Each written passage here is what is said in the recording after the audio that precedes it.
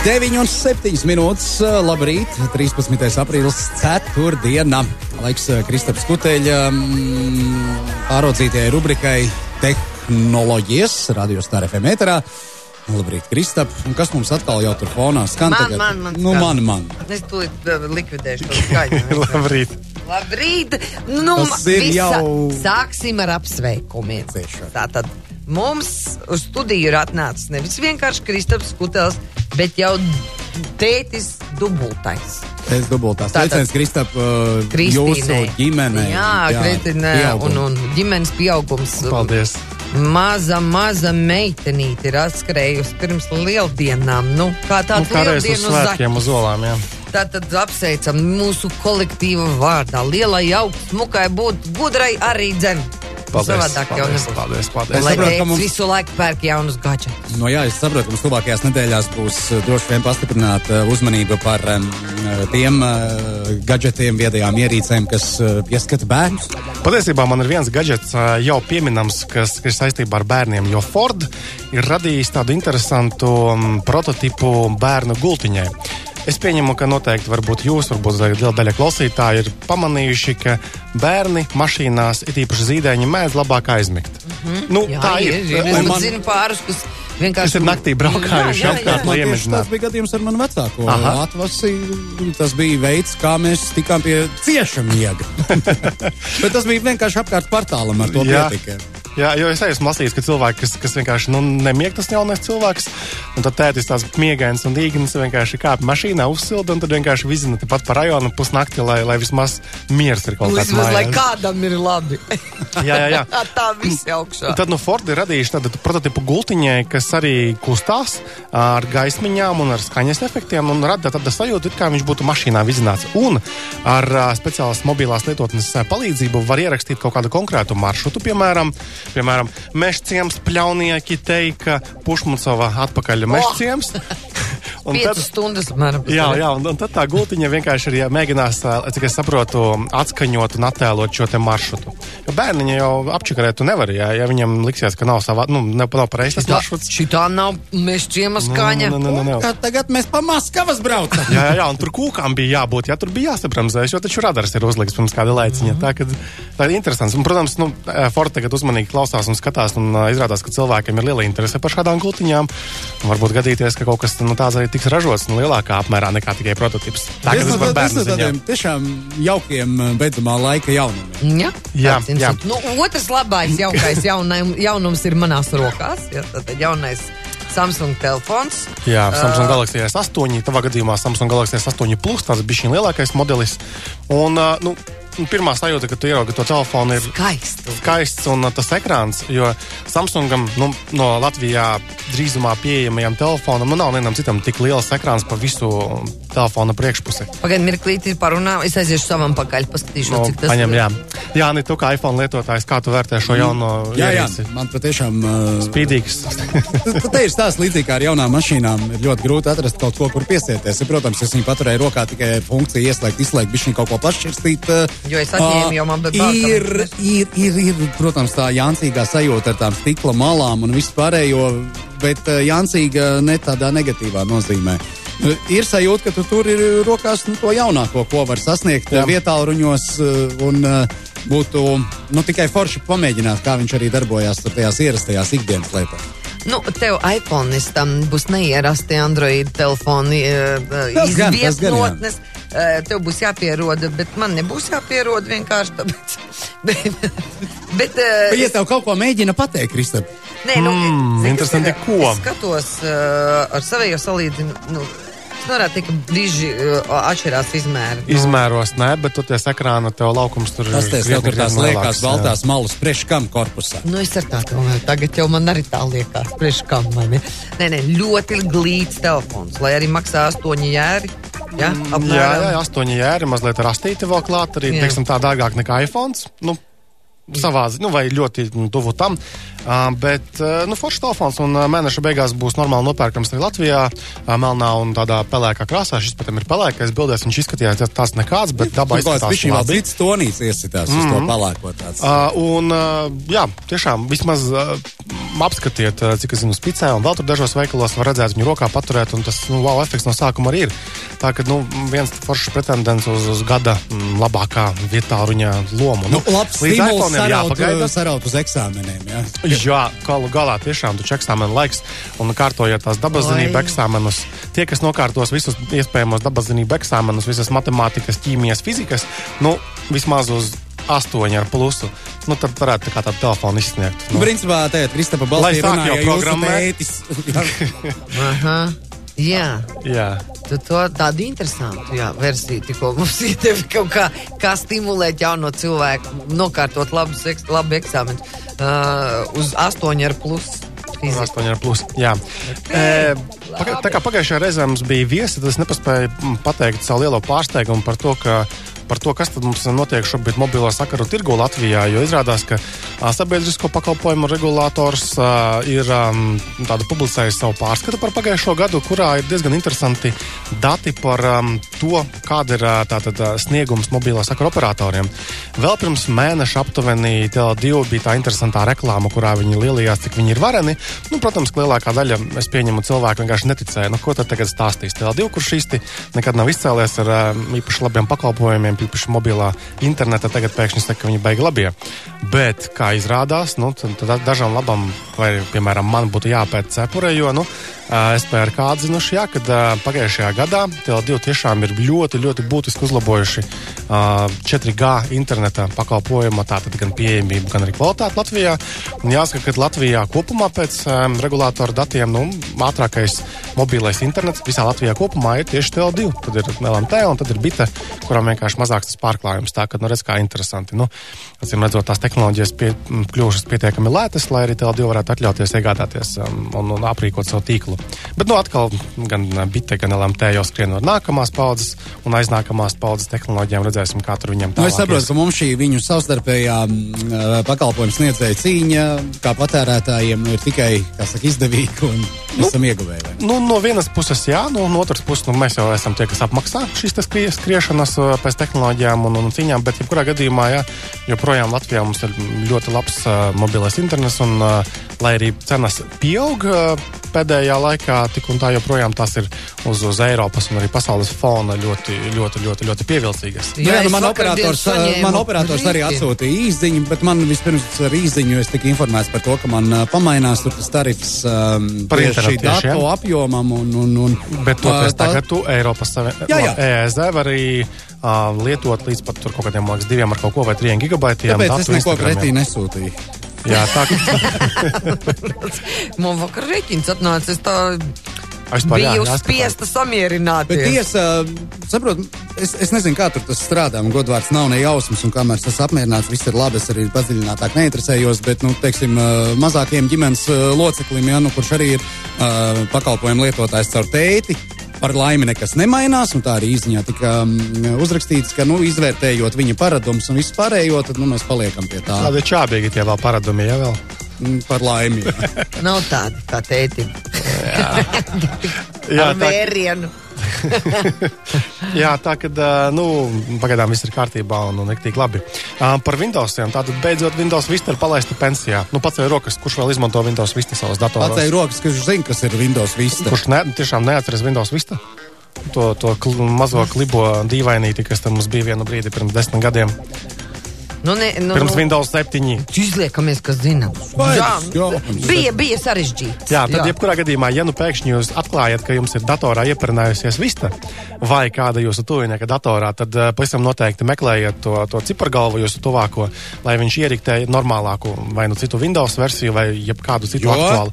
Tāpēc, ka tā kā atbalsts ir beidzies, drošības un nedrošības starp citu, jā.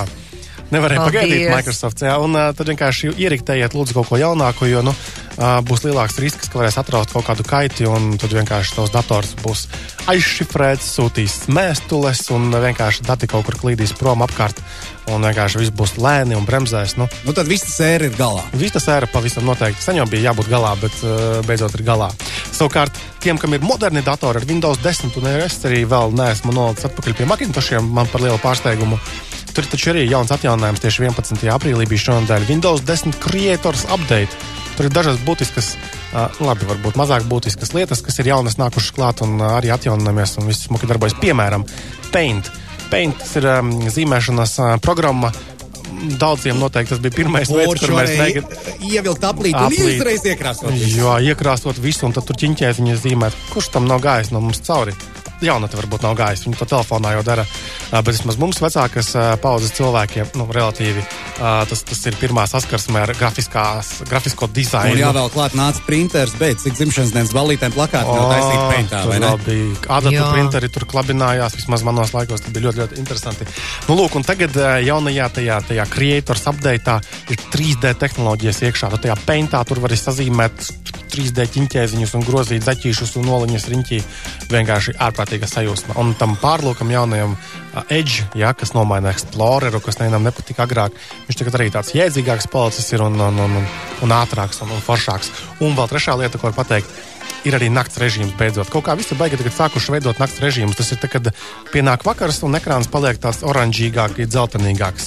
Tas, lai mieziņš labāks. Jo redz, ir dzirdēts par vietālruņiem, par tālruņiem, kur pirms miega tiek, teiksim, intensīvi lietot, kad tieši šī tā zilganā gaisma, ļoti traucē labam miegam. Jā, jo mēs esam par to runājuši, man liekas, vairākas reizes iepriekš, un tur tā doma ir tāda, ka organisms zilu gaismu plēlam redz no rīta, ka saulīte aust un zilas debesis, un viss ir skaisti, putniņi čivina, rāsās lāsītas slīd pa lapiņām.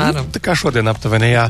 Un tad liekas, jāceļas, jāskrien dienā, viss baigi labi, un vakarā savukārt saule riet, ir romantika, tur oranžais un sarkanais. Jā, un skūpsti, un vīns, un viss pārējais. Puķes un lūpas, krāsaini tērpi.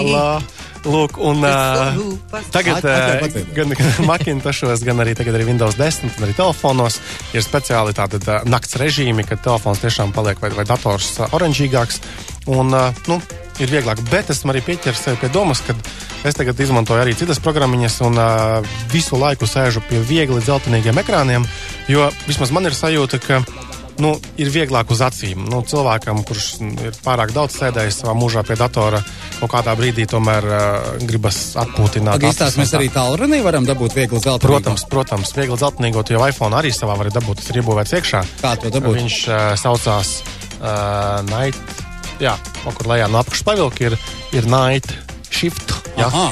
Nakts maiņa. Tas ir kaut kas tagad tāds jauns parādījies, pēc tiem atjauninājumiem. Kādu laiku ir, tu esi palaidis garām visas tās lietas.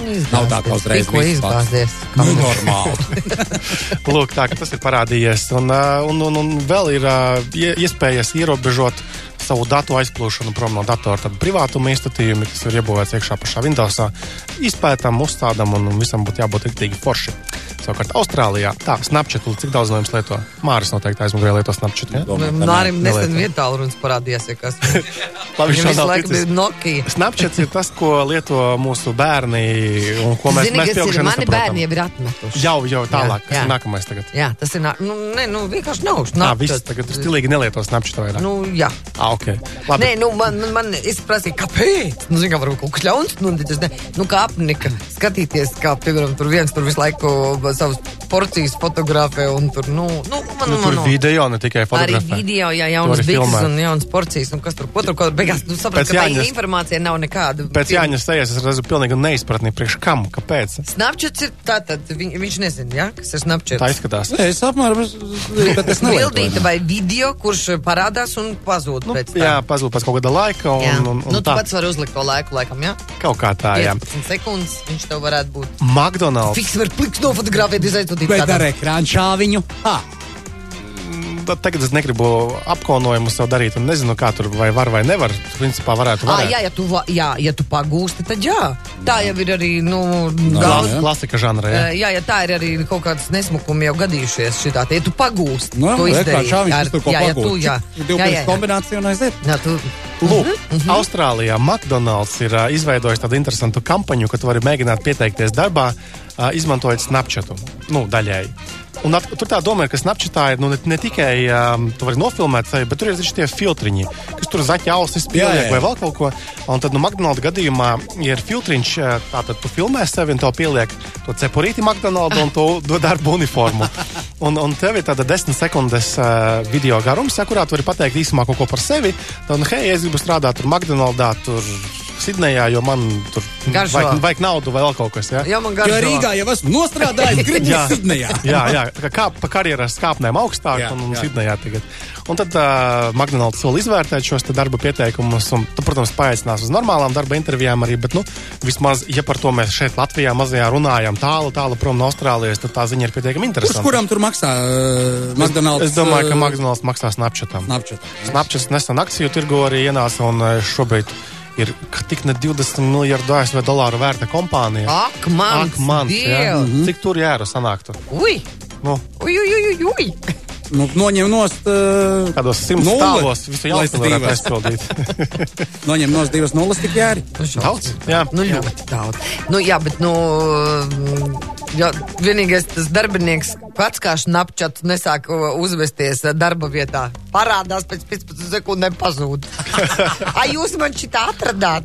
Tā es arī tāds būšu. Jebkurā gadījumā tā kā Snapchatu pa lielam lieto jaunieši un pavisam jaunieši, un liela daļa McDonald's darbinieku arī ir zem 18 gadiem. Nesaka, tikko 90 gadi bija vecākai McDonald's darbiniecei. Visādi ir, jā, bet Austrālijā, man liekas, ka 65% visu darbinieku ir zem 18 gadiem, un tāpēc īsti pareizs rīks, kurā meklēt tādu jaunas asinis, nevar tā teikt, laikam, jaunas darbiniekus. Asinis ir pareizi, jā. Tās ēdināšanas kontekstā, jā. Jā, tehnoloģija. Droši vien, ka tā nav vienīgā vieta, kur ar šādu tehnoloģiju palīdzību tiek meklēt darbinieki. Endijs no vairāk saulēm arī bija ielicis Facebookā, ka meklē pavāru. Endijs jau ir Facebookā. Jā. Meklē pavāru caur Facebook. Viņš līdz Snapchatam tiks, kad jau būs kaut kas nākamais jau vietā, jo, jā. Liekas, mums ir jāveic pārunas ar viņu. Ar Endiju? Nevajag? Jā. Viņu pieaicināt. Pie uzklātiem galtiem. Jo, saprotu, Endiju ir izdevīgi aicināt. Mēs viņu varam uzaicināt uz nākamo programmu. Vēstījums, Endiju, mēs tev stāstīsim kaut ko par tehnoloģijām, kā veicināt uzņēmēju darbību. Viņš sapratīs, kā ir jāierodas. Viņam divreiz nebūs jāsaka, viņš tā nenāks te. Tas vienkārši atnāk un nākamreiz, un tur jau kaut kas burbuļojot katliņā. Iestums ratiņus. Viss būs. Labi, Kristap, paldies, mums laiks ir beidzies, ja tev akurāt tur kaut kas ļoti svarīgs vēl aizstājas. Vienmēr jau kaut kas svarīgs, bet paturēsim. Ja mēs vēl par Endiju un par tehnoloģijām runājam. Svarīgāks par Pinku? Uz dziesmu mums vēl vienu. Un Tamagotchi. Pinku var ņemt ārā. Bet par tehnoloģijām es taču piedalījos tādā, tā smalkā pasākumā, kā un tādā restorānu tāda uzvedības smalkajā tajā etiķetes tādā pasākumā, kuru apmācīja.